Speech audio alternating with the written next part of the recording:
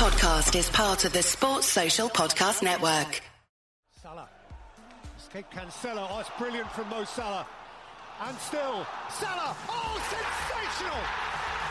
Son had a goal and scored a beauty. Oh, what a strike from Yuri Tielemans. De Bruyne. And it is Ward-Prowse. Martinelli, gorgeous. Still Gallagher. Oh, he's done it again. And City have won the Premier League. Ladies and gentlemen, boys and girls, children of all ages, EPL Index proudly brings to you the best prediction podcast in the world, A Tad Predictable, with your host, Sriwa Chanakira, and his guest, Riley Finch. It's game week 21, and you know what that means. It's time for another brand new episode of A Tad Predictable. We had derbies last week. We've got one derby this week specifically that is maybe not derby in nature, not derby in terms of geographical locations, but we'll get to that game soon enough. And the reason I tease that is because our guest is very much linked to that game. Young journalist Riley Finch. Riley, welcome back. You haven't been back since the World Cup break. How are you feeling? Are you refreshed? Are you rejuvenated, or hoping the World Cup comes back?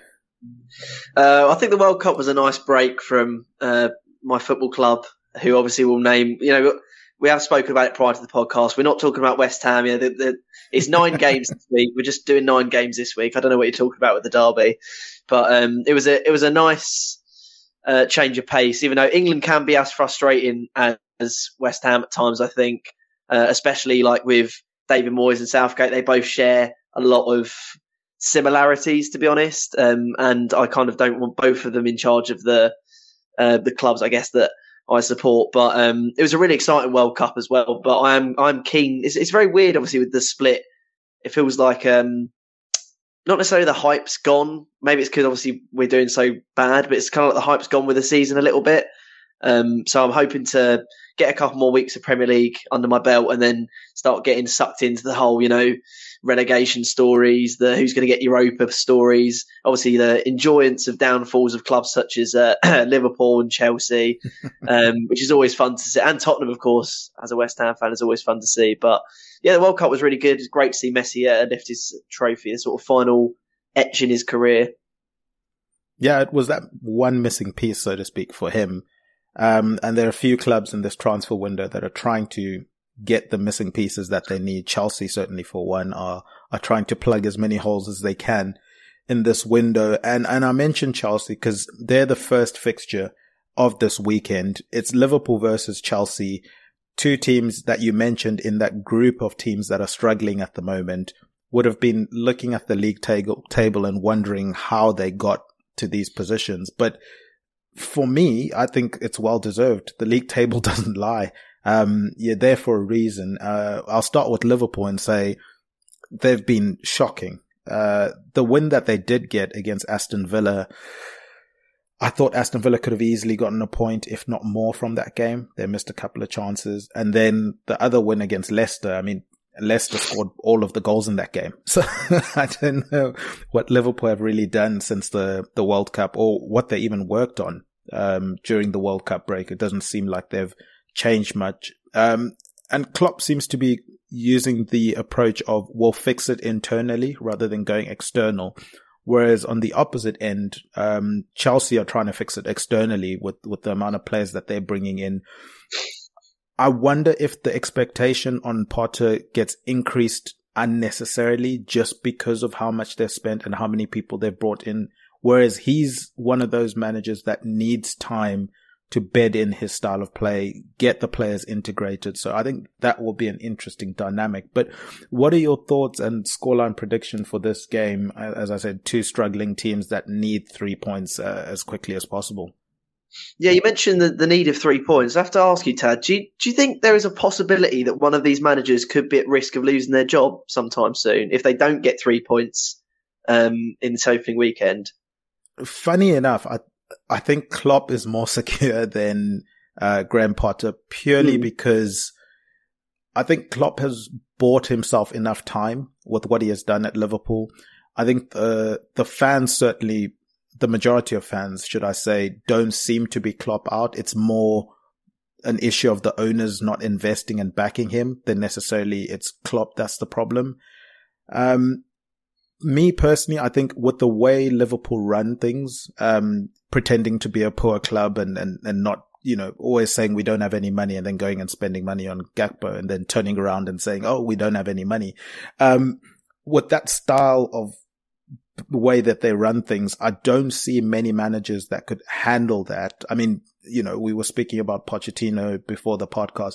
If he comes in, he's going to eventually face the same problems Klopp's facing, where he's going to want to take the next step or invest more and he won't be allowed to. So personally, I think it's better off the owners leaving than Klopp leaving. And I think the owners they don't want to rock the boat too much by getting rid of a really, really iconic and fan favorite in Klopp. I think that could cause a lot more heat on them than they would necessarily want. They usually like to be in the background and people forget that they even exist. They tend to like it that way. Potter, if it was under Abramovich, he's probably gone by now, but we just don't know with Bowley. Is he a patient guy? Is he not? I think with Tuchel, the issue was Tuchel was quite vocal in what he wanted.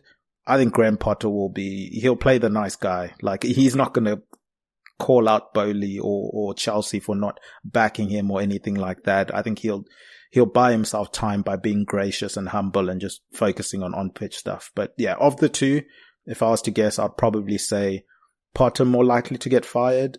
And then in the alternative of the two to walk away, I think Klopp would probably be the more likely to say, okay, maybe I'm not the right manager. Let me step aside. Yeah, it's an interesting one because I think the Chelsea fans seem to be backing Potter, but Potter doesn't seem he doesn't seem very in charge of the transfers at the moment. They don't seem like Potter buys. I saw Leandro Trossard could potentially be leaving Brighton. I thought to myself, surely he'd want to come back to reunite with Potter. And instead they've gone for Mudryk, which is very strange. That doesn't scream Potter to me. So it almost feels like potentially, Chelsea are waiting for maybe like a better manager to come in and Potter's just kind of steering the ship at the moment. I'm not entirely sure because I do think he's a really good manager. In terms of the actual way the two teams are going to line up though, I don't think I've ever seen Chelsea and Liverpool in a weakest state of midfield than they are right now. In fact, often over the years, that's probably been one of the strongest points, with the Gerrards at Liverpool, with the Xabi Alonsos, the Lampards at Chelsea, with the Essiens. They've had world-class midfields over the years. And I feel like that is arguably the weakest point of both of their teams. And I have no idea what Potter's best team is. I think Klopp kind of has an idea of what his best Liverpool team is. He doesn't chop and change too often.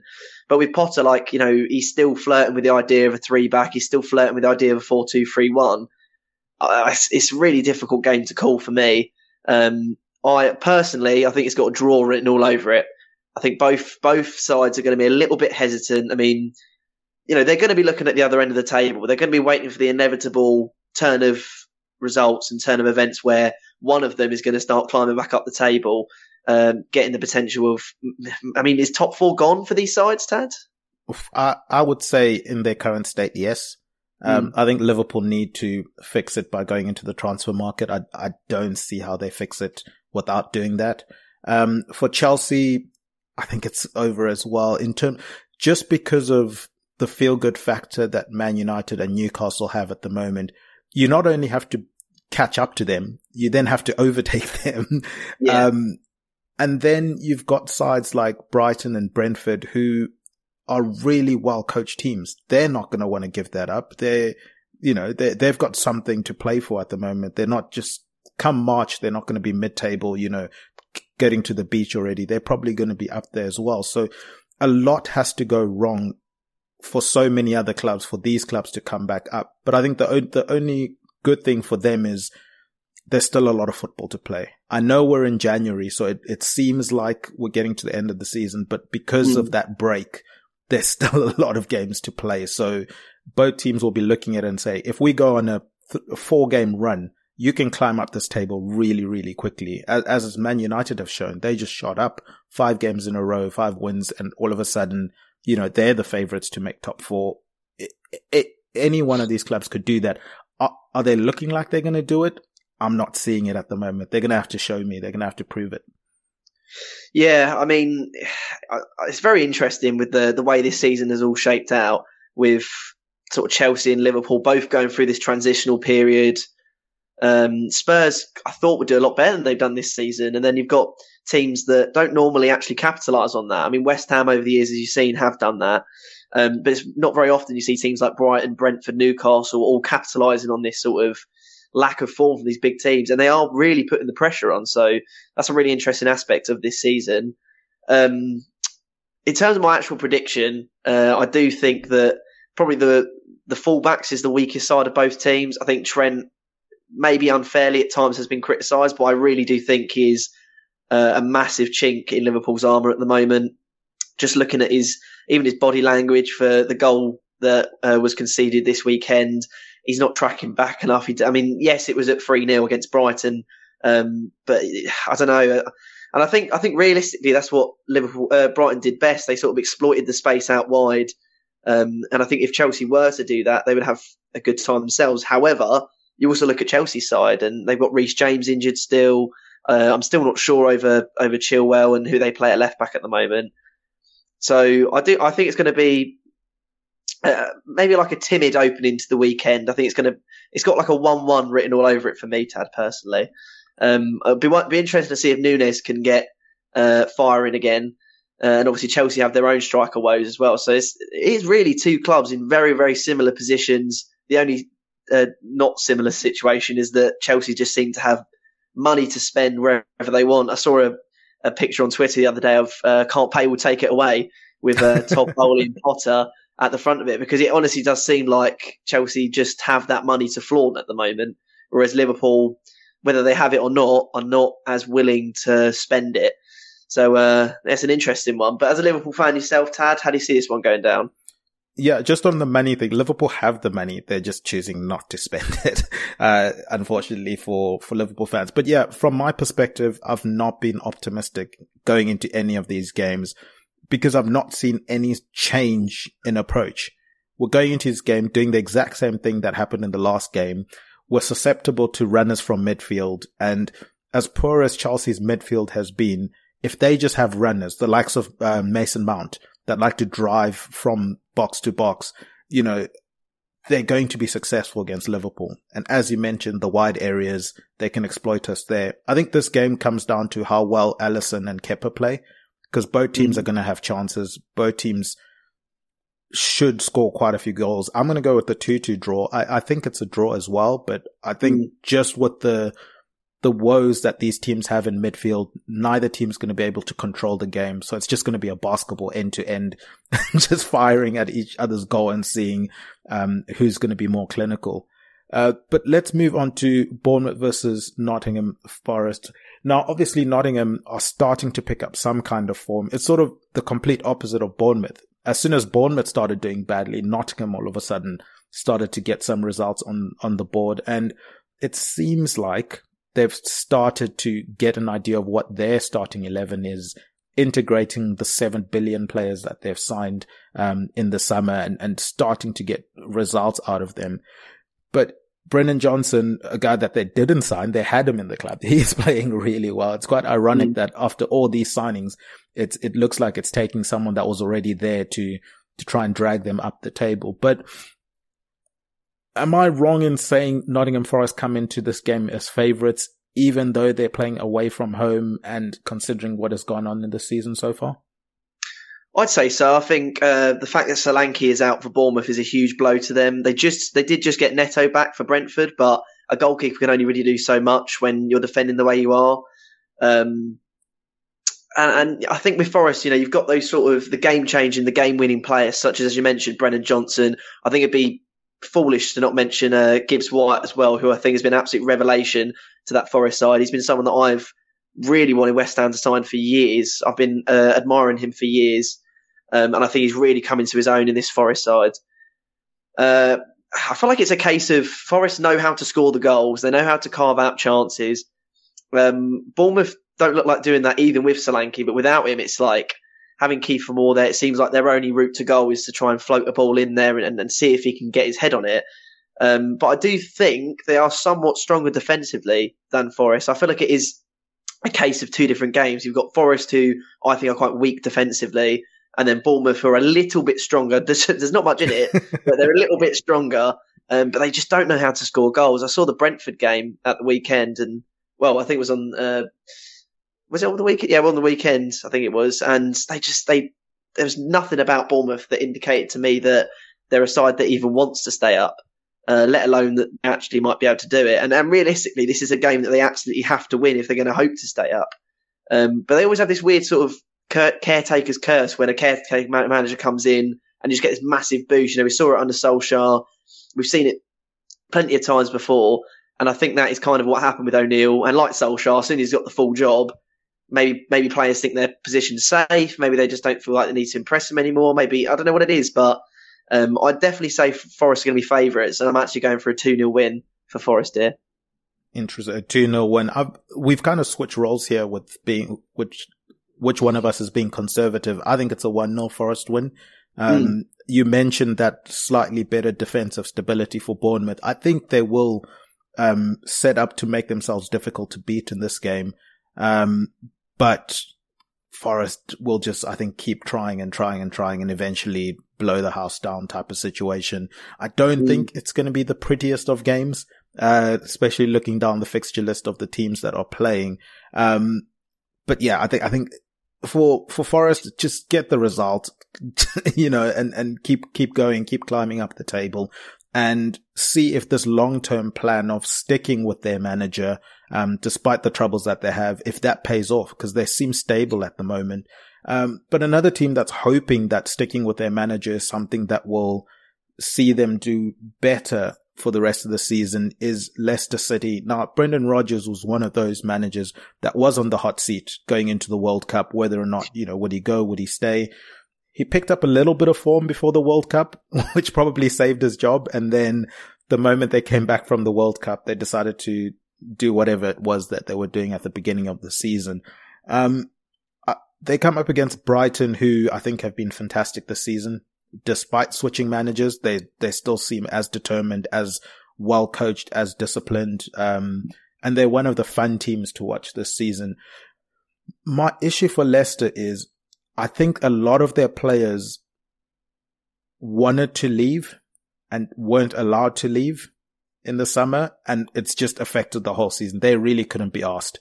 You're looking at players that obviously I'm sure they'll be professional and play the games, but that desire, that hunger that Leicester used to have, I'm not seeing it anymore. And if you're going to play like that against Brighton, one of the teams that's probably one of the best well-coached teams in the league at the moment, I think you're in for a hiding. And I wouldn't be surprised if Brighton put up numbers like they did against Liverpool. Yeah, I'll probably give a prediction early on the back of that. I think it's going to be 3-1 to 3-1 to Brighton, to be honest. I think they're one of the most well-coached teams in the league, and I'm not sure how much that's actually got to do with the manager, because I'm sure if he was a smart manager, he would simply just come in and say, well, whatever it is we're doing, rule out the Potter playbook and we'll just keep doing it, and I'll keep happy and I'll try and get some transfers going and stuff. I don't really see the De Zerbi football or the De Zerbi vision just yet. It does seem like it is kind of just a copy and paste of Potter's Brighton, which obviously is a good thing. And with Leicester, I completely agree with you. I think a club that was, so jointed by chairman and manager when they won the Premier League, and that's just been on a downhill ever since. The fact that they essentially forced the sale of Wesley Fofana, they didn't get anyone in for Schmeichel. Vardy's getting on. They haven't really got a proper talisman. They rely so heavily on James Maddison, and honestly, I'm surprised Newcastle haven't gone back in for him, because I think they probably would end up selling him. Rodgers, he's in between a rock and a hard place. There's not really a lot he can do to sort of save this Leicester side at the moment, and I really do worry for them. I don't think they'll get relegated, but I do worry for them as to where they sort of go next season. Are they going to, these players who want out, Tielemans, Maddison, I mean, surely they're not going to be there next season if they're performing this poorly. I don't see Leicester getting anything really out of this game. And I think the fact that they're sticking with Rodgers as well is probably an indication that they don't want to do an Aston Villa and or even a Chelsea and poach a new manager from somewhere else. Obviously, the manager market right now is very poor. Top runners are probably like Poch and Tuchel, but they're not going to Leicester, I wouldn't have thought. So then you look at Bielsa, Rafa Benitez, Nuno. There's not really, Sean Dyche as well. There's not really that many great managers. So I suppose a lot of clubs are thinking to themselves, is it better just to stick with what we've got? But yes, it's going to be an interesting one. But I do think Leicester are in for a hiding here. They're going to get very much exposed by a very disciplined and well-drilled Brighton side. You say hiding, I say 4-0. I say 4-0. It's going to be 4-0 to Brighton. Wow. I think that win against Liverpool, and look, I predicted that Liverpool going to lose that game 3-1. I gave Liverpool a goal. It turned out they weren't capable of even doing that. But going into that game, Brighton were clearly the more informed team. I think they were the team that should have been predicted to win that game. But you're still playing Liverpool, so there's still that bit of this is a big win.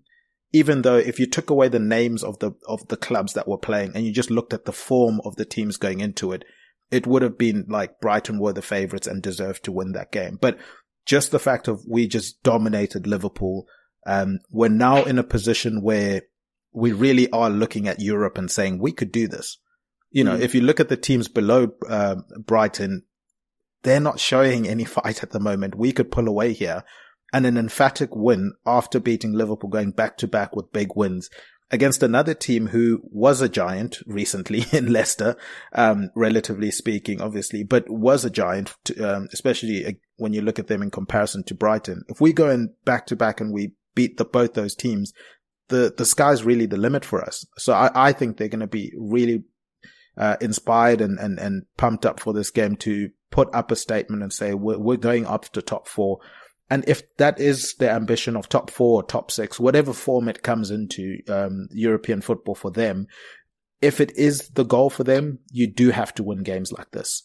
It's a tough game against a team with really talented players, whether or not they're playing well or not. If your ambitions are for European football, you have to go and win games like this. So we'll see how they get on there. We'll move on to the team that may have won last week, but are still bottom of the log, Southampton. They entertain Aston Villa. Now, I watched the game against Everton. I was interested to see how both teams were going to handle it. Southampton obviously come out of that one with the win. The reaction from the players was really good. I thought they dug it in a little bit more. Because the Everton fans were staying in and doing a sit-in protest. So you can almost gloat a little bit more than you necessarily might do if it's a almost empty stadium. But is this the turning point? Is this that point in the season that they look to and say, this is the point that we turned our season around? I'm not sure, considering they're playing Aston Villa, a team that I think Unai Emery is starting to make, I guess, in his image, and trying to make them a bit more difficult to play against, but with fluidity up front. And if he can just keep Bailey playing at the level that Bailey was playing at, I enjoyed Friday's game. It was Bailey versus Gnotto and trying to one up each other pretty much all game. But if Bailey can play at that level and they can be defensively solid, I think they could turn over a lot of teams in the league. And it starts with another win here against Southampton. Yeah, I think, honestly, Aston Villa are probably one of the most well-run clubs in the Premier League with how they spend their money, which players they choose to sell. I mean, a few years ago, you probably would have said selling Jack Grealish would be one of the worst things Aston Villa could do, but they've bought, fairly well. And I think the ambition to come to a team, especially like Villarreal, who have a very, very good chance of winning the Conference League, to go to a team like Villarreal and try and poach a manager like Emery was, number one, ambitious. The fact they managed to actually do it as well, they must have some really big plans for him in the future. I'm surprised they haven't been as active in the transfer window as I thought, because again, I feel like Emery will want to make his mark on this squad. He'll want to implement his vision of his 4-3-3, his Emery ball. But yeah, they look a different animal under Emery. All the problems that were there under Gerrard have just vanished. You know, I mean, you've still got a tiny bit of defensive instability, especially with players like Mings.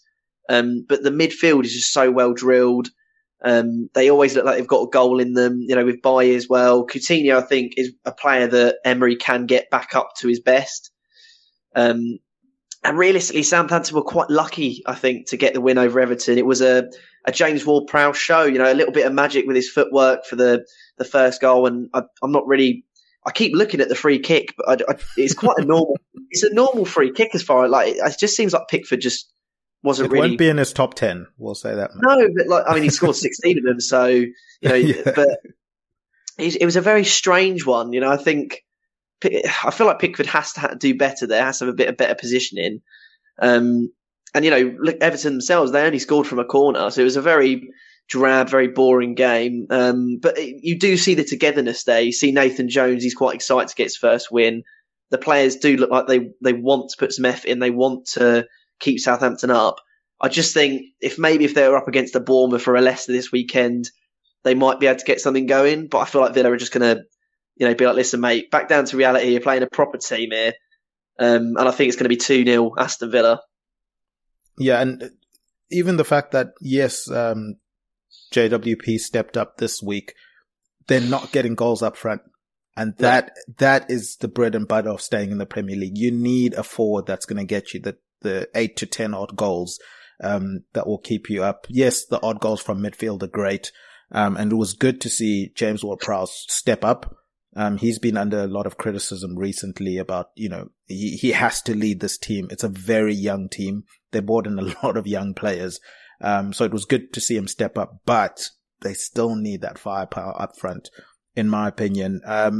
Yeah, I've gone 3-0 Aston Villa. I worry about, Southampton dealing with his pace out wide. I like the idea of Coutinho coming off the bench rather than starting, letting the game sort of slow down to his pace in terms of let everyone else get tired. Yeah. Let them get like 60, 70 minutes into their legs and then bring on Coutinho with his creativity. They've got willing runners with the likes of Ollie Watkins. Danny Ings doesn't mind running in behind. Obviously, Bailey, Buendia at times likes to run from midfield. Jacob Ramsey loves running from midfield. So they've got runners late on in games that Coutinho could easily pick passes for. I think that could be quite dangerous. It might be 1-0 going into the 60th, 70th minute, but once they bring Coutinho on with those runners, I think it's just going to start to split open Southampton. And then obviously, I think Southampton need Bilakachup to get back for this game.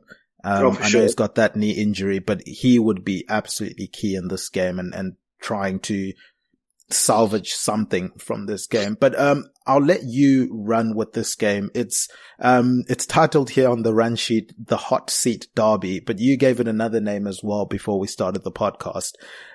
It's West Ham versus Everton. Now, this is a game that I think is must win for both clubs, but I'll let you deal with this game and then I'll come in on the back end.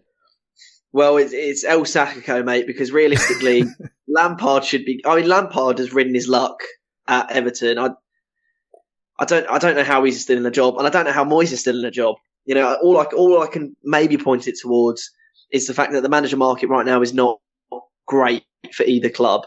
You know, you bring in Deitch, you get stability. You bring in Bielsa, and you're taking a huge risk. You bring in Benitez. Well, Everton can't do that because they sacked him, I think, a year ago today, actually. Nuno again is a bit of a risk. Just both clubs are so hot and cold. I think either club could quite easily break into the top 7, the top 6, but either club realistically could get relegated this season.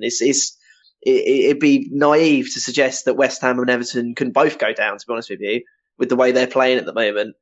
From the West Ham perspective, which is obviously my forte, my perspective, we have had a few injuries, but it really doesn't excuse the way we've played. Said Benrahma can't get into the side despite being one of our best players. In classic Moyes fashion, he's bought a player that he doesn't want in Scamacca. He's bought a player that doesn't suit his system. He did the same with Haller. Scamacca's a deep line forward. He scores most of his goals almost from the number 10 position, arriving into that little pocket and shooting from outside the box. I don't understand. I know the geezer's like 6'12", but I don't understand why we're chucking the ball into the box hoping that he's going to score a header when I don't believe he's even scored a header for us yet. So that doesn't make sense for me. And obviously, defensively, we've just got so many mistakes in us, especially Creswell. We give away a sloppy goal week in, week out. And I think that the key for both clubs at the moment is that neither team are playing for the manager. Moyes has undoubtedly lost the dressing room, and it has a little bit more arguable if Lampard's lost the dressing room, but I think he's also lost the dressing room at Everton. And I just think these big name players need to start stepping up. From West Ham perspective, the midfield is weak, the defence is weak. We don't set up to optimise how we're going to score goals. Bowen's gone dry. When Fornal starts, we're too defensive. Souček is just too easy to pick apart. Rice goes forward too often. And it just leaves us with these holes in behind and these mistakes in us. And then from the Everton point of view, where are the goals coming from? Anthony Gordon has kind of lost his little hot streak. Onana doesn't tend to be able to get the freedom that he wants to be able to run into the box and make those sort of late Souček-esque headers. And again, they are quite poor defensively as well. So it's going to be a 1-0 win, but to which side I'm still trying to debate in my head. I think the key here is where the game is being played.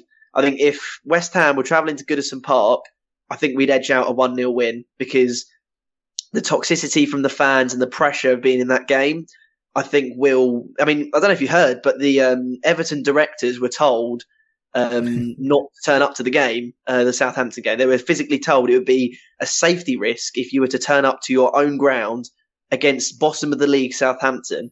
That is how bad and toxic things have gotten at Everton Football Club. But the game isn't there. It's at the London Stadium. And trust me, things can be just as toxic there. And I think because it's being played then, fans are going to get agitated. Fans are going to get pissed off. Singing to sack Moyes. It's just not going to be a very good atmosphere for our players to kind of rally and try and grind out a result. So with that said, I think it's going to be 1-0 Everton, and I think it's going to be curtains for Moyes. Oh. I hope it's curtains for Moyes. It would be a sad way for Moyes to go, losing to Everton, especially in the state that they're in. But I think you mentioned a key point there. You want to be the away team in this game because of the pressure that the home fans would put on the home team. You have to be on the front foot. You have to give the fans a reason to get off their seats. And at the moment, neither club is able to do that. I still don't think Moyes knows what his starting lineup is. We're 7 months into the season? Albeit obviously only 20 odd games into the season, but still, I would have expected at this point that he would have some idea of, okay, this is how we're going to play. And I'm going to stick with this system and these players for at least 4-5 games so that they get into a rhythm. They know how each other play. I've not seen that yet, which is really worrying. Everton's away form is a lot better. I think because they don't have to worry about whether or not their cars are going to be blocked when they're driving out the stadium and being stopped and asked by fans whether or not they're committed to the club. It is a different dynamic. You sort of get out of the city, especially, coming all the way down to London. I think it's going to help the Everton players in this one. I'm torn as you were in terms of trying to see which way I lean on this game, because on paper, I don't see how West Ham can lose this game. The talent difference is just so much. Like, they shouldn't be losing this game, but they just haven't gotten going. We can't both go for Everton. Okay, I'm going to go 2-1 Everton. I'm sorry, West Ham fans. It seems there are no West Ham fans on this podcast today. Mate, they'll just be happy you've given us a goal, to be honest with you, at this point. I mean, I think they'll be happy to lose it. But realistically, both managers deserve to lose their job after this game regardless. Yeah. Unless there's some sort of massive revitalisation, it's a 3 or 4-0 win, which it won't be. Both managers deserve to lose their job tonight, at this very time, at 7:41 on a Monday evening. They both deserve to lose their jobs. But, I think the fact that no one it's better to replace them. The fact that they're both trying to build projects, and it's more so for Moyes. I mean, he's just spent 180 odd million, and he's got his vision of his squad. We take that away and we lose everything we've built over the last 2 years. With Lampard, I don't understand how they're not saying, do you know what, it's not working. Let's just get someone in, Dyche in, Bielsa, anyone, just to see what's going to happen. But I think, both teams deserve. I think even Everton fans will be maybe a little bit willing to, sacrifice a loss just to allow Lampard to leave. I know they're not happy with Lampard either, but as you alluded to at the start of the podcast, maybe it'll be good for Everton because maybe Moyes will leave and then go back to Everton. Who knows?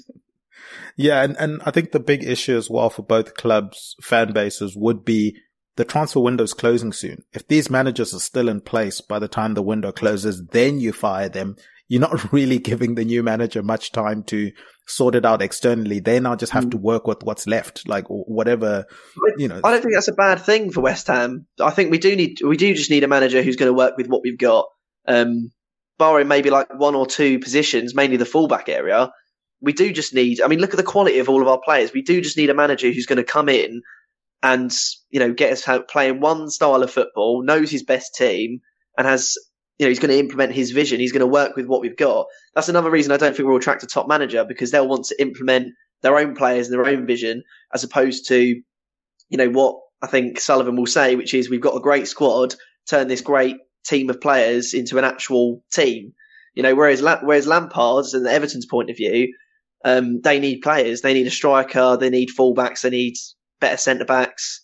So I do agree with you on that one. That the fact that the transfer window is closing fairly soon for Everton fans is definitely worrying.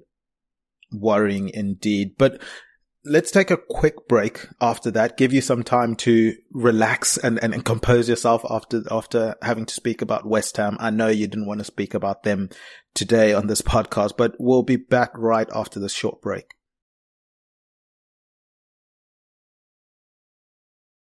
And we are back. Obviously, just spoken about West Ham and the El Sacko, as you've dubbed it, between them and Everton, and then whether or not that's going to have ramifications on the managers involved in that one.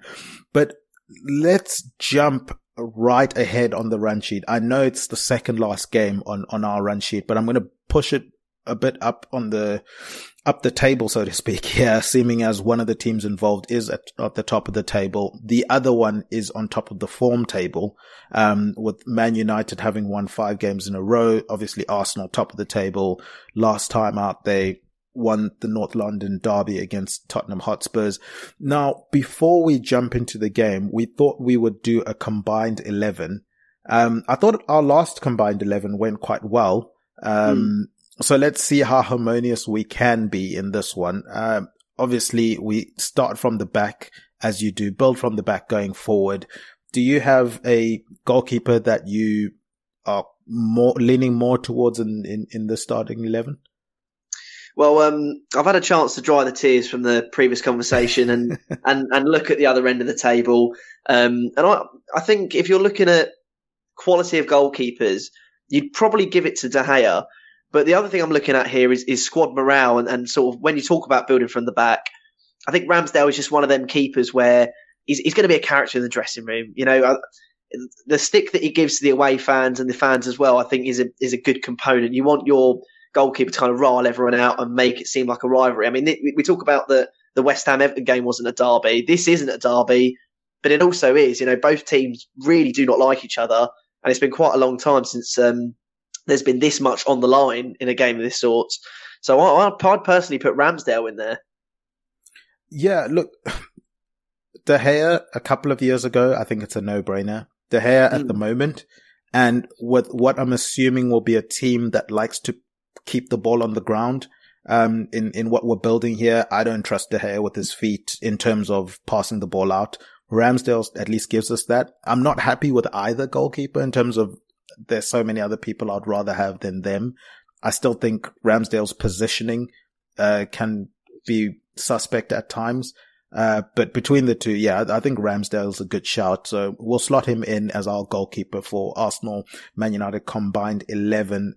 Let's move to right back. I guess the options are, I guess Ben White is a right back now, apparently. He played well, in the North London derby.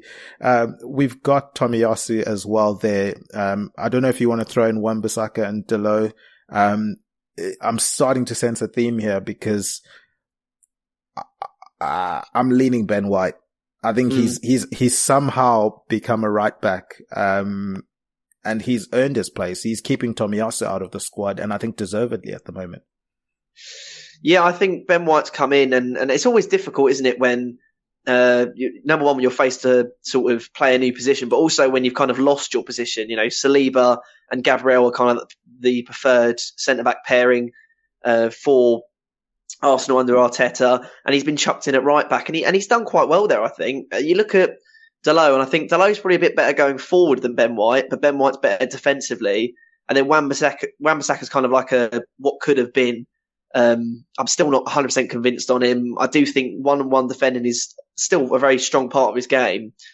But if we're looking at, you know, who United would probably opt for, they'd opt for Dalot. So therefore, go Dalot against Ben White. I think, are we playing like a 4-3-3, a 4-2-3-1? Like, what's the idea behind, do you reckon? I'm looking further up the pitch, and I think it has to be 4-2-3-1 because we have potentially a Bruno Fernandes versus Odegaard debate to happen. I'd rather them playing behind a striker than necessarily in a 3-man midfield. That would suit us better. Yeah, in which case I probably will opt for Ben White. Because he won't need to get as far forward and he won't need to get on the overlap as much. He can just interchange with players like Sacko, who probably will be in the team. But I'd go for Ben White. Okay. 2-0 to Arsenal so far. Okay, let's move to centre back, before we go to the opposite side of the flank. Let's move to centre back and see if we can squeeze a Man United player in here. Now, I know Man United fans will be shouting for, at the very least, Varane to be in here. And I guess some would be shouting for Martinez, saying, you know, he's played well. I just can't get over his height. Maybe I'm old school. Maybe, you know, I'm a heightist but I think we can get away with a Varane-Saliba partnership. I don't know how you feel about that. I'm worried about Gabriel's, sometimes he loses his head. And he's a walking yellow card / red card at times. And I'm worried that he might cause that, at some point, in the season for us. But what do you think of my suggestions of, an all French, centre-back partnership? No calls for Harry Maguire in this, no. Look, the thing with Harry Maguire is if we are playing a low defensive line, strictly counter-attack football, which you probably could make with this combined 11, looking at the players that they have available. I'm worried about having both Varane and Maguire and balls over the top and asking them to turn around and chase. I don't think either of them can do that anymore at this stage. Obviously, Maguire, the ball playing is there. The heading is there. He's great in both boxes. But my worry is we're probably going to play a higher line than other teams would play, and I don't know if he can chase back. I'm happy to be convinced otherwise. I mean, Ten Hag can't even be convinced. We've seen Luke Shaw at centre-back recently, which, you know, I think Man United fans are getting a bit ahead of themselves. They think Luke Shaw's, you know, that's his preferred position. He's amazing at centre-back. But for me, Varane is an interesting one. I think we'll put Saliba in there. He was brilliant at the start of the season. He's dropped off a little bit. Gabriel this season has definitely looked like he's got a mistake in him, and at times has cost Arsenal. And like you say, he's not very well composed. He doesn't look like he'll be able to build from the back. For me, Martinez has to be in there. He simply does. I mean, looking at his career and probably the overall quality of the player, Varane has a very good shout to be in this team. But Martinez has come in, being 5'9", and he's a monster. He just wrestles every single opponent. I mean, if we're talking about a back four, you'd say to Saliba, you know, you're the ball playing defender, you're going to build from the back, whatever. Martinez, I'm going to give you a name of a player and you're going to make the 90 minutes he plays on this pitch living hell. And he does it every single week, apart from when he came up against Haaland. But I mean, that's just a mismatch in itself. So for me, I'd have to put Martinez in there. I think he's been a revelation for Manchester United. His desire, his work rate is amazing. And sometimes you need that player who's just going to put in a thumping challenge and just let you know that, these tricksters, these wingers, they're not going to get away with it if I'm the squad. If you want to try and roll me, if you want to try and do these fancy tricks, you're going to get clattered through. And I think you need a bit of toughness in this squad, because I think United and Arsenal both lack a little bit of toughness in that sense. So I think he has to be in there for me alongside Saliba. Look, you've convinced me. And looking at the rest of that back line, Ben White seems like a nice guy. Someone you could take home, to meet the parents type of guy. Saliba, same thing. Looks like a nice guy. You do need a little bit of bastard in there, so to speak. And Martinez brings that in spades. So yeah, you've convinced me. Let's move on to left back. There are a plethora of options here, I think. From the Man United side, obviously you've got the now, Franz Beckenbauer centre back in Luke Shaw, if you want to throw him into the left back conversation. You've obviously got Malacia, who seems to have kept that jersey at left back at the moment. He looks so confident at the moment. I don't think Ben Williams gets a shot for this team. And then on the Arsenal side of things, you've got obviously the new signing that came in Zinchenko. You've also got Kieran Tierney, or the ghost of Kieran Tierney, if he can stay fit. Is there anyone else that you want to throw in there, or are you happy with these names and to pick one from them? Yeah, you've got one of Tierney's good working legs essentially in this side. That's about it. But I've been somewhat impressed by Malacia, and I think Luke Shaw maybe a year ago gets into this team. I can't look past Zinchenko. I think he's such an underrated player. I was desperate for West Ham to sign him when he was going for around 30 million. He could do a job in the midfield. I think if we're going to be having someone, especially like looking at the head of the team, someone like Rashford on the left, and we're going to need someone to not only plug in the gaps that he's going to leave, but also sort of orchestrate the space that he's going to leave and put in a good cross and go there attacking. I think Zinchenko is just such a class footballer. It's a really big shame that he is injured, and I'm not sure if he'll even be able to feature when the two sides meet. But yeah, I just can't overlook Zinchenko. I think he's such an underrated footballer. He's such a class footballer, and he's a really good, especially put someone like Xhaka in there. He's a really good person at sort of calming the team down and just sort of being professional. So for me, I'd have to put him in there. Yeah, he was already penciled in to the left back side. Spoiler alert. I think you've summed it up perfectly. I couldn't say anything more on that one. Let's move to the heartbeat of this team, the midfield. You've got quite a lot of nomination. I'm curious to see how we kind of figure this out, because there's effectively only two positions here, as I've hinted to. The battle, I think, will go on for the attacking midfielder. So for the pure center midfielders, I'm going to throw nominations for Casemiro. I'm looking at this Man United list. Yeah. I keep going down. I'm like, Casemiro, I see Fred there. I'm like, I don't know about that. Eriksen, maybe not this year. Van der Beek doesn't qualify, in my opinion. McTominay, not for me. So Fred is not, if you want to throw Fred in there and Casemiro or any of the other ones that I've mentioned, by all means, try and convince me. And to be fair, you convinced me on Martinez. So there's always hope for one of those players. From the Arsenal perspective, you've got, Granit Xhaka, who doesn't seem to remember that he is Granit Xhaka. He's playing like, someone completely different at the moment.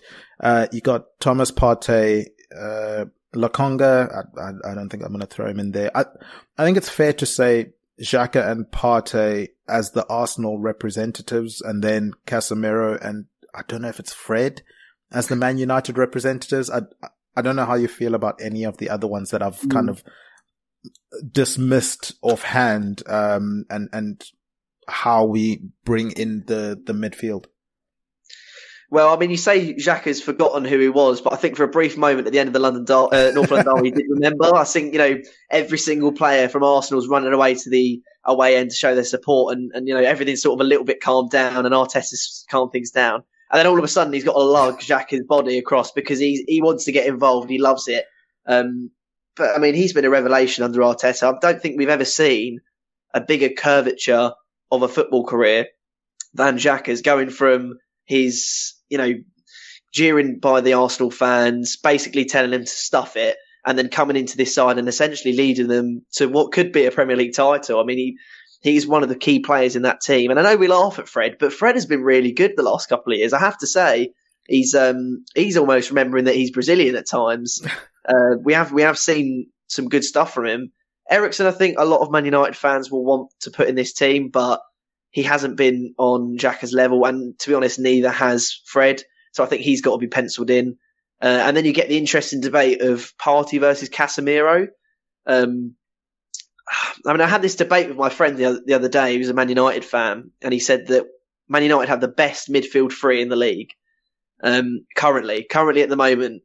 And I put forward City's three and Arsenal's three, and we had this big debate, and he seems to be absolutely adamant that Casemiro has to be in the midfield three.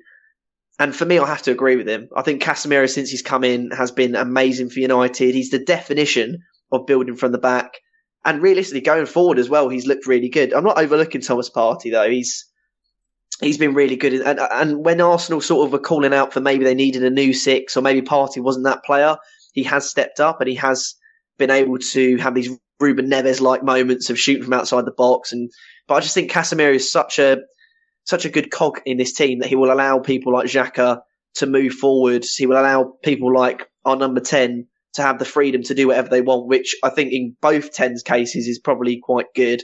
So for me, I'd be going for Xhaka and Casemiro. Are you more Xhaka Partey or? No, I like this balance. I also like the left foot on the left side, the right foot on the right side. I like the balance of this. I like that Xhaka won't need to be as defensive minded if Casemiro's there, because I think that's when Xhaka has the problems, when you ask him to do too much defensively. If he can be of the two, if he can be the one that advances and joins the attack, I think it's great. We've got Zinchenko in there to tuck in, if need be, to help protect Xhaka as well. I like that. I like that midfield setup, and it gives us the freedom to get to probably the more exciting side of the pitch, in my opinion, with the players that we have at our disposal here.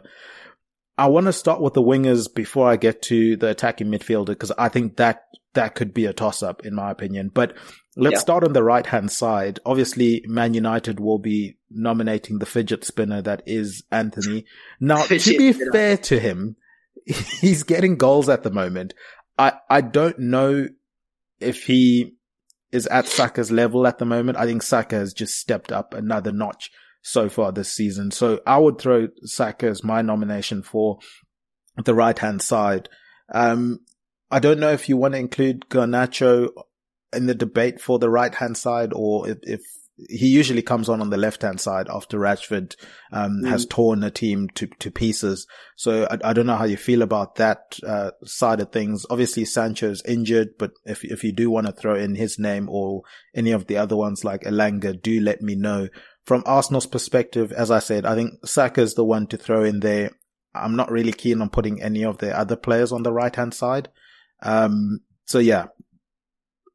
Convince me not to put Saka in the team if you don't want Saka to start. Oh, mate, it'd be so hard for me to do that. I don't think I've ever been more wrong about a player than I have been about Saka. I just didn't see it. I didn't see how good he was. I didn't see how hard he works. I didn't see the ability.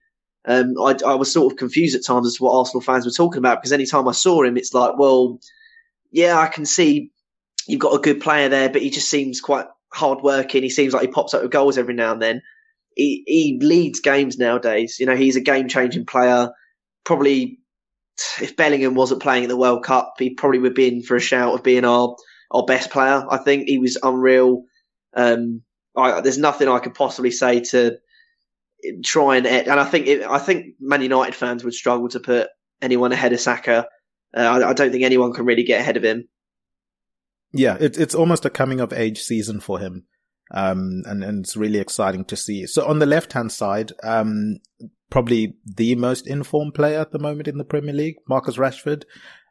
He's probably the name that I would throw in there. I think Martinelli, to be fair, has had a decent season and would argue to stake a claim in the team. But with the way Rashford's playing at the moment, I don't think we can look past him.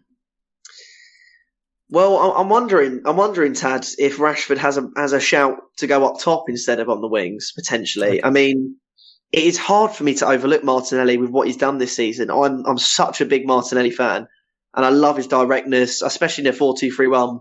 You need a winger who's going to be very direct, keen to beat players.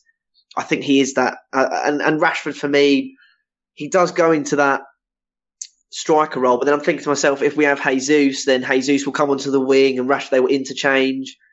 Honestly, it might just be better to go straight to striker and then debate the core of the team as the number 10 afterwards. Because for me, I think if we put Rashford at left wing, then we kind of have to put Jesus up top. But if we put Martinelli on the left, then we have to put Rashford up top. So I don't know what you think about that. It's an interesting one. I think Jesus, the work rate is obviously there to see. He has chipped in with goals every now and then, but is he not the player that best facilitate Rashford? I do like the prospect of Rashford up top with either one of Odegaard or Fernandes behind them, because that will, I think, allow us to stretch teams more, because Rashford will play on the shoulder, whereas Jesus not always is going to do that. And that might eat into the space of Odegaard and Fernandes in this team. So maybe let's put Rashford up top. Maybe it's recency bias with Jesus not playing at the moment, but he did seem to sort of cool down a little bit towards the World Cup in any case. So yeah, I like the idea of Rashford up top. So that leaves Martinelli to go in on the wing. I think that's direct, pacey winger on that left-hand side, especially to make up for Zinchenko, who's going to sit back a little bit, and Ben White, who's going to sit back. We've now got two really game-changer wingers that are going to run at the defense and cause problems. Rashford up top, he's been scoring goals of late anyway, so at least we'll have the goals there. Now the proper debate starts. Bruno Fernandes or Odegaard in behind and to basically complete this team. Mate, I'm going to need you to take the lead on this one, because I'm honestly not sure where we go with this. Two players who, I mean, at the top have been absolutely incredible, but there was this little sort of dwindling from Fernandes, and I think he's kind of got it back a little bit. But then you look at the form of Odegaard and how he's playing in this Arsenal team, and it's so hard to overlook him. So I'm going to need some pretty big convincing from Tad. You need to give me all the variables in this one, mate. Yeah, look, from Fernandes, I think you do get more of a progressive passing in terms of long balls type of player. So if it is a situation where we get on the ball on the counter attack, we don't need necessarily Sacko and Casemiro to do too much. Just clean up the mess, get the ball to Fernandes, and he's looking to ping balls into space to Martinelli, Rashford, Sacko, sort of running out at the defense, which could cause problems. I don't know if Odegaard has that necessarily in his locker, but I do think closer to the box, Odegaard has more in his locker in terms of his passing. So do we cater for a counter-attacking team or more a ball-possessive team? If it's ball-possessive, I would favor Odegaard, because I think we need that guy that's going to move into the spaces, play those cute little passes, the reverse passes, the no-look passes. Bruno Fernandes, I think, is more suited to a counter-attacking style of football. The only thing I worry about with Bruno Fernandes is he takes 500 shots a game, and maybe scores 3 of them. That would start to irritate me a little bit. But yeah, I think it depends on how you want us to go. If we're going to be ball dominant, I'm looking at the players we got: Martinez, Saliba, White, Zinchenko, Ramsdale, all comfortable on the ball. Xhaka, Casemiro, all comfortable on the ball. And then, so if we're going to have a lot of the ball, as it's looking like, my vote would be for Odegaard, just to break down defenses when they sort of sit back and try and make it difficult to beat. Is there potentially an argument here to put Odegaard in the 8 ahead of Xhaka? Oh, you could do that. Because I wouldn't say no to that. because I love Xhaka and I think he's really good, but for me, I think this team is going to work best on the counter attack, having direct players like Martinelli and Sacko breaking in. I think the only way Rashford scores goals is if we do, this idea of playing quite a high line, stealing the ball, feeding it to someone like Fernandes and playing the ball in behind or playing the ball direct to players like Martinelli and Sacko. So for me, I kind of feel like Fernandes has to be in the team from that point of view. But then I'm thinking to myself, can we really leave Odegaard out of the team? But then again, I'm thinking, can we really leave Xhaka out of the team? So I don't know. Maybe I'm more worried about leaving Odegaard than Xhaka for my Twitter mentions. Yeah, personally. I don't know. I think Odegaard works better as an 8. I also think he's a bit defensively sound. But then I also think to myself, Xhaka's he's got this dog in him, isn't he? He's got this just unrivaled. When he's on that football pitch, all he cares about is winning. And how many players in that team have we got? Saka's a very nice guy, Martinelli as well, Rashford as well. Fernandes doesn't really get too stuck in. Are we being too nice here, Tad? Do we need that bit of, do we need that bit of bastard? Do we need a little bit more bastard? We've got Martinez. It will be Martinez on his own. It might get too technical if we've got Odegaard and Fernandes on the pitch. That's what I'm wondering. It's the balance of the team, I guess, that we need to watch out for. But it could be that with the fullbacks being very defensive, maybe we can get away with Odegaard playing as in a pivot. Yeah. If we had, the Trent Alexander-Arnold's bombing forward and deciding not to defend, maybe I'd worry about, being exposed. But I think, yes, we're limiting Odegaard's role a little bit in this one, but if he's sort of the deep lying playmaker, and sort of keeps things ticking and dictates the tempo of the game, that could work out well. I like that. So are we saying Odegaard over Xhaka? Yes, we are. Okay, I'll let you take that one. I think the most interesting debate, though, is who's managing this team, Tad. Because it's not us. Is it Ten Hag or is it Arteta? Oh. Which for me is an incredibly interesting debate because you've got this up-and-coming manager in Arteta, and then you've also got this up-and-coming manager in Ten Hag. But then again, is it more? What's more impressive, to take Man United to 4th in the league, playing the way they are, or to turn this Arsenal team in the last 3 years into this just dominant force? Because realistically, I don't see a team beating them at the moment. They have this sort of just mad way of playing, and all of the signings that he's brought in as well have been incredible. I really don't know who's the better manager here. I think I'm looking at what we got. 1, 2, 3, 4, 5, 6, 7 Arsenal players, 4 Man United players.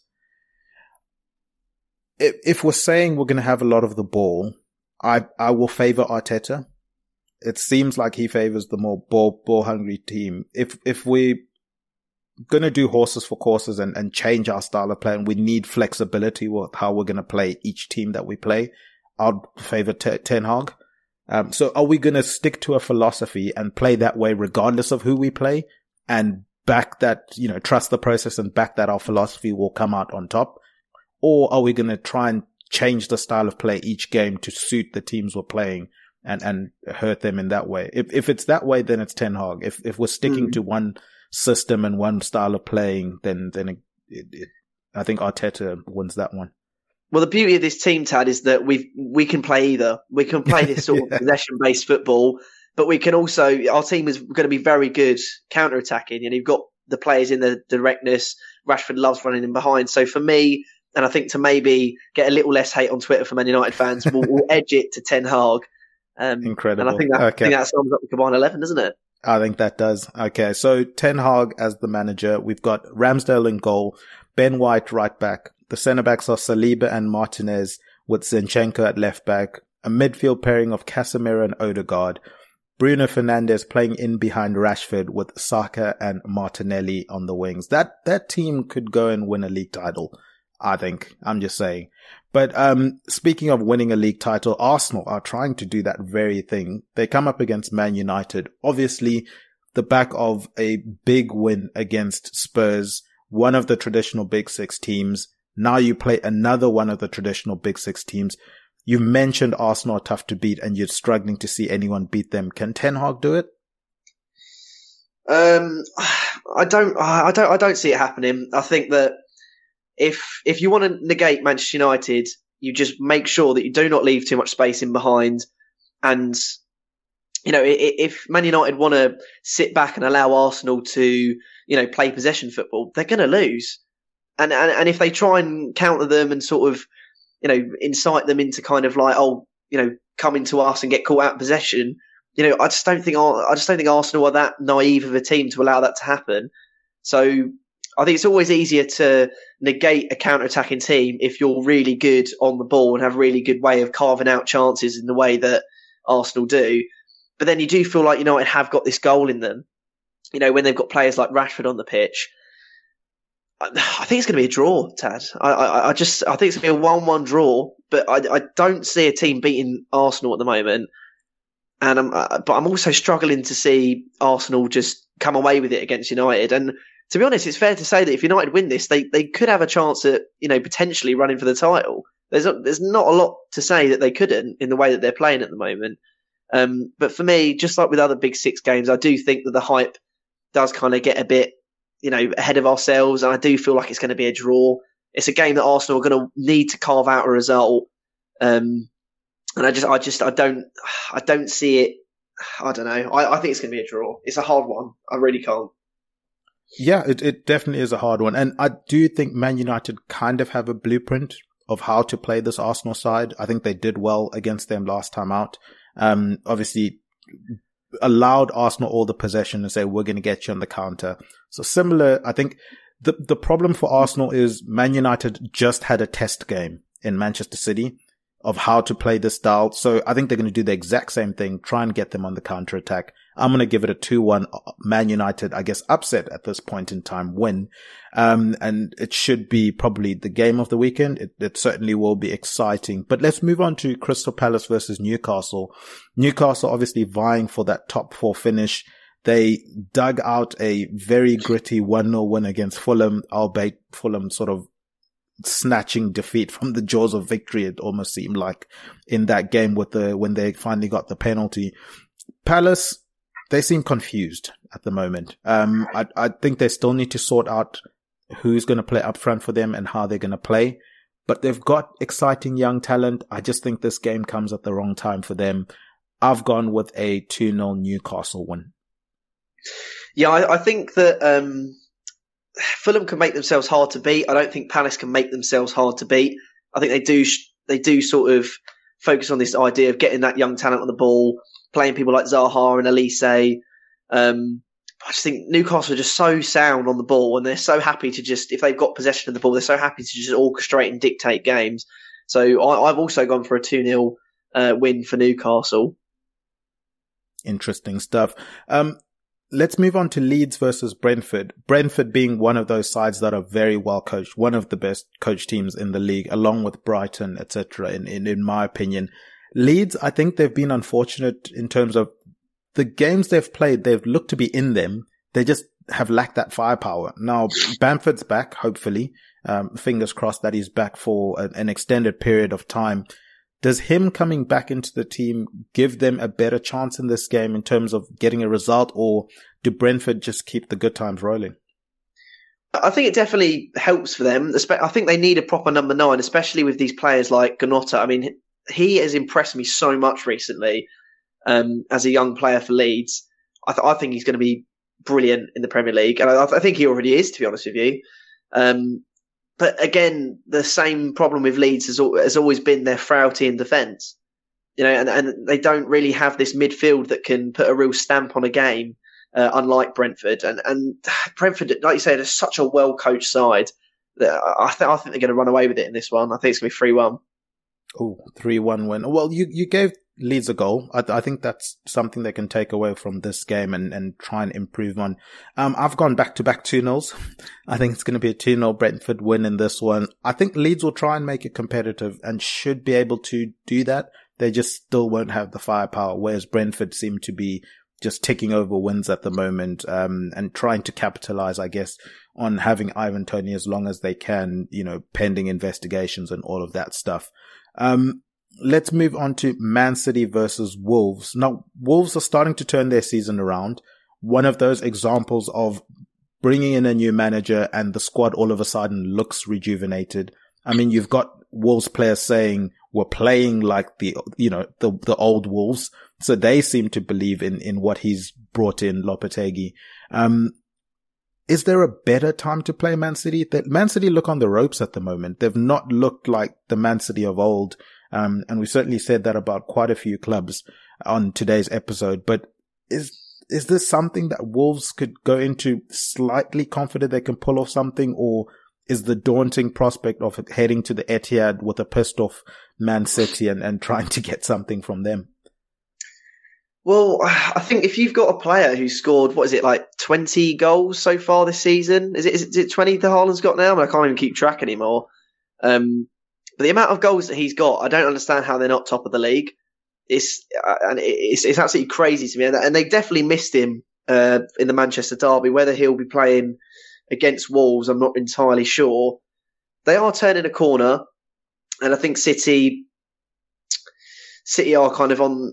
Is it the end of an era for Guardiola? It does kind of feel like that a little bit watching them play at the moment. They're not the same City side, and there's been some very questionable choices from Guardiola in terms of who at times he's rested players when they're fit, when he doesn't actually need to. He's chopped and changed, which is not, that's not Guardiola. He normally knocks out the same sort of 11 week in, week out, and it just dominates. I would honestly be tempted to go for a draw here, but I think it's going to be 1-0 City. I think they're going to edge it out at the Etihad. I don't think we'll see vintage City just yet. Obviously, with Wolves looking at the other end of the table, the way they played against West Ham, they'll be happy to sort of sit back and defend and try and get something on the counter. And at times that has honestly worked at the Etihad this season. Just seen through Brentford. I mean, how many shots did they face from City and still managed to come away with a victory? So for me, I think City are just going to edge it. I don't think it's going to be vintage City just yet. But I honestly wouldn't be surprised if there was a draw in this one. Yeah, it almost seems as though Liverpool and City have pushed each other too far. Like the over the last couple of years. I've gone with a 2-1 City win. I think Wolves having, the way they played against Liverpool in the FA Cup, last time out, I thought is a good blueprint to play against City, where they're brave on the counter-attack, solid defensively, and try and get them in transition. I think they can get a goal in that one, but maybe Haaland just proves to be the difference in this game. KDB getting another assist. He's hoping to kick his season back up to the levels that we expect from him. So we'll see whether or not that City can get that result, that much needed result to keep the pressure on Arsenal. But we'll move on to a game that is going to be interesting in my perspective. It's Fulham versus Spurs. This one's going to be on Sky Sports, but obviously if you guys don't need to worry about that kind of stuff, then clearly you have Liberty Shield, who are our presenting sponsors. This podcast is obviously presented by EPLindex.com in association with Liberty Shield. Liberty Shield is a VPN provider. You can check out their services at libertyshield.com. You guys can save with the coupon code EPL25. That gives you 25% off of your router or the software VPN option if you go for that. It's a virtual private network, which is a technology that encrypts your internet traffic to protect your online identity. It hides your IP address and shields your online data from third parties. You guys can change your location, avoid geo-blocks and government-imposed restrictions. To access any website. It allows you, for example, to open up the whole catalog of Netflix, opposed to just being geographically limited to what you can watch there. Finally, go and check out EPL Index Shop. You guys can find it on Etsy. If you use the coupon code EPL10, you'll get 10% off.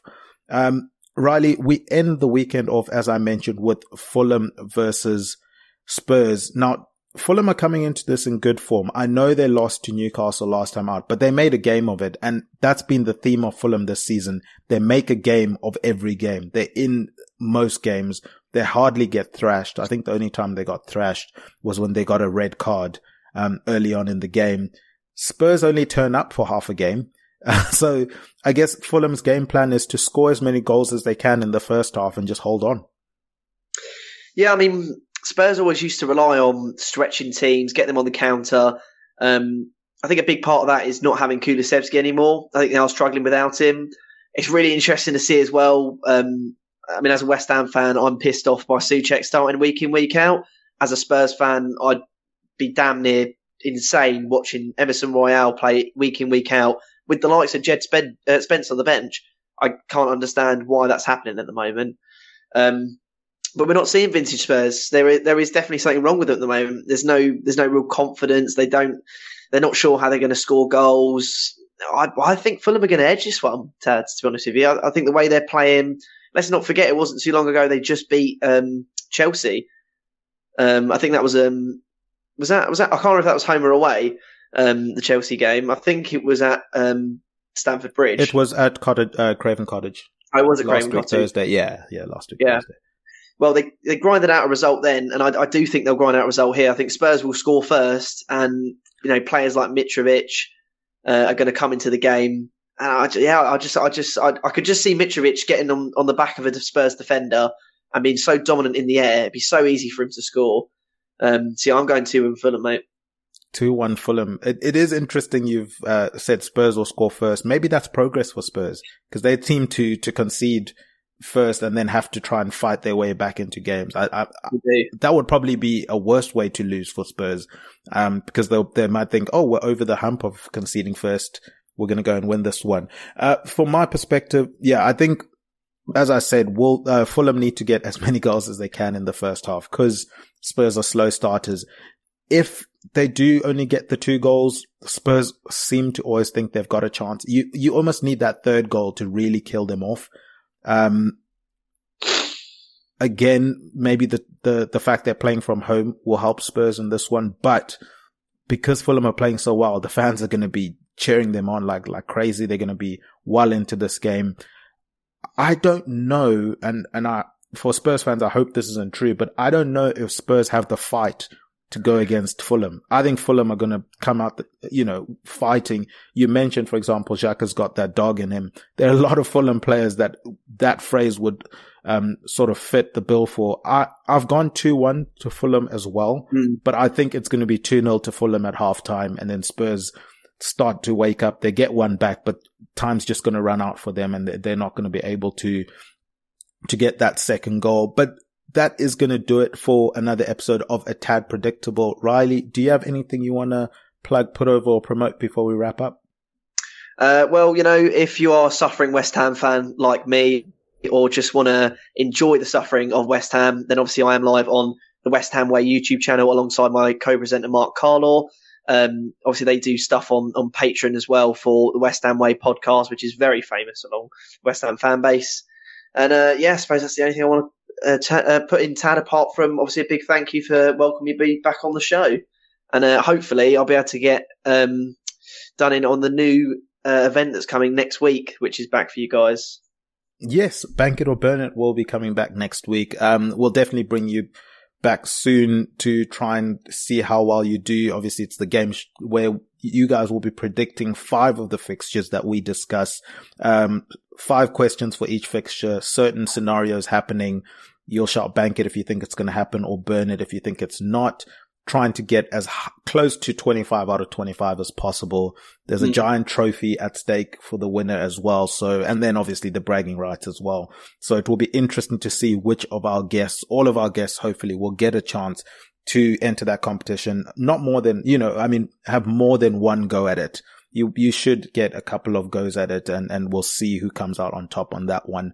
From my end, guys, go and check out all of the content on EPL Index website. There are match previews, post-match reviews, player performances, and especially during the transfer window, all of the transfer news that you guys could wish for. Of course, there's a daily podcast show, the Two Footer podcast with Dave Hendrick. Finally, also check out the flagship show that runs weekly. It's the EPL Roundtable, where Kev De Vries sits down with panelists from respective EPL teams. They do reviewings and previewings of the happenings around the EPL. Last week's episode that came out, I think on this week, Monday, they were discussing whether or not Arsenal are title or champions elect, or is it too soon to be dubbing them champions already? I was on 2 weeks ago. If you want to hear me rant about Liverpool and the situation that's going on there on and off the pitch, I think the off the pitch is quite interesting as well. Guys, go and follow the Twitter page at EPL Index. Go follow A Tad Predictable on Twitter. Subscribe to EPL Index podcast channel on your podcast providers. Give us 5 stars, write positive comments. That stuff really, really helps us out. I've been Teddy Ochenikira. You can find me on my Twitter handle at Tad Predicts. Huge thank you to Obi Semenya. He's at John Empire SA for our guest intros. Our producer behind the glass, Mr. Guy Drinkle. He's at Guy Drinkle on Twitter. He's been Riley Finch at Finchy Riley on Twitter. And remember, Chisingaperi, Shinoshura. And still, Salah, oh, sensational! Son had a go and scored a beauty! Oh, what a strike from Yuri Tielemans! De Bruyne! That is what Martinelli, gorgeous! Still Gallagher! Oh, he's done it again! And City have won the Premier League! Sports Social Podcast Network.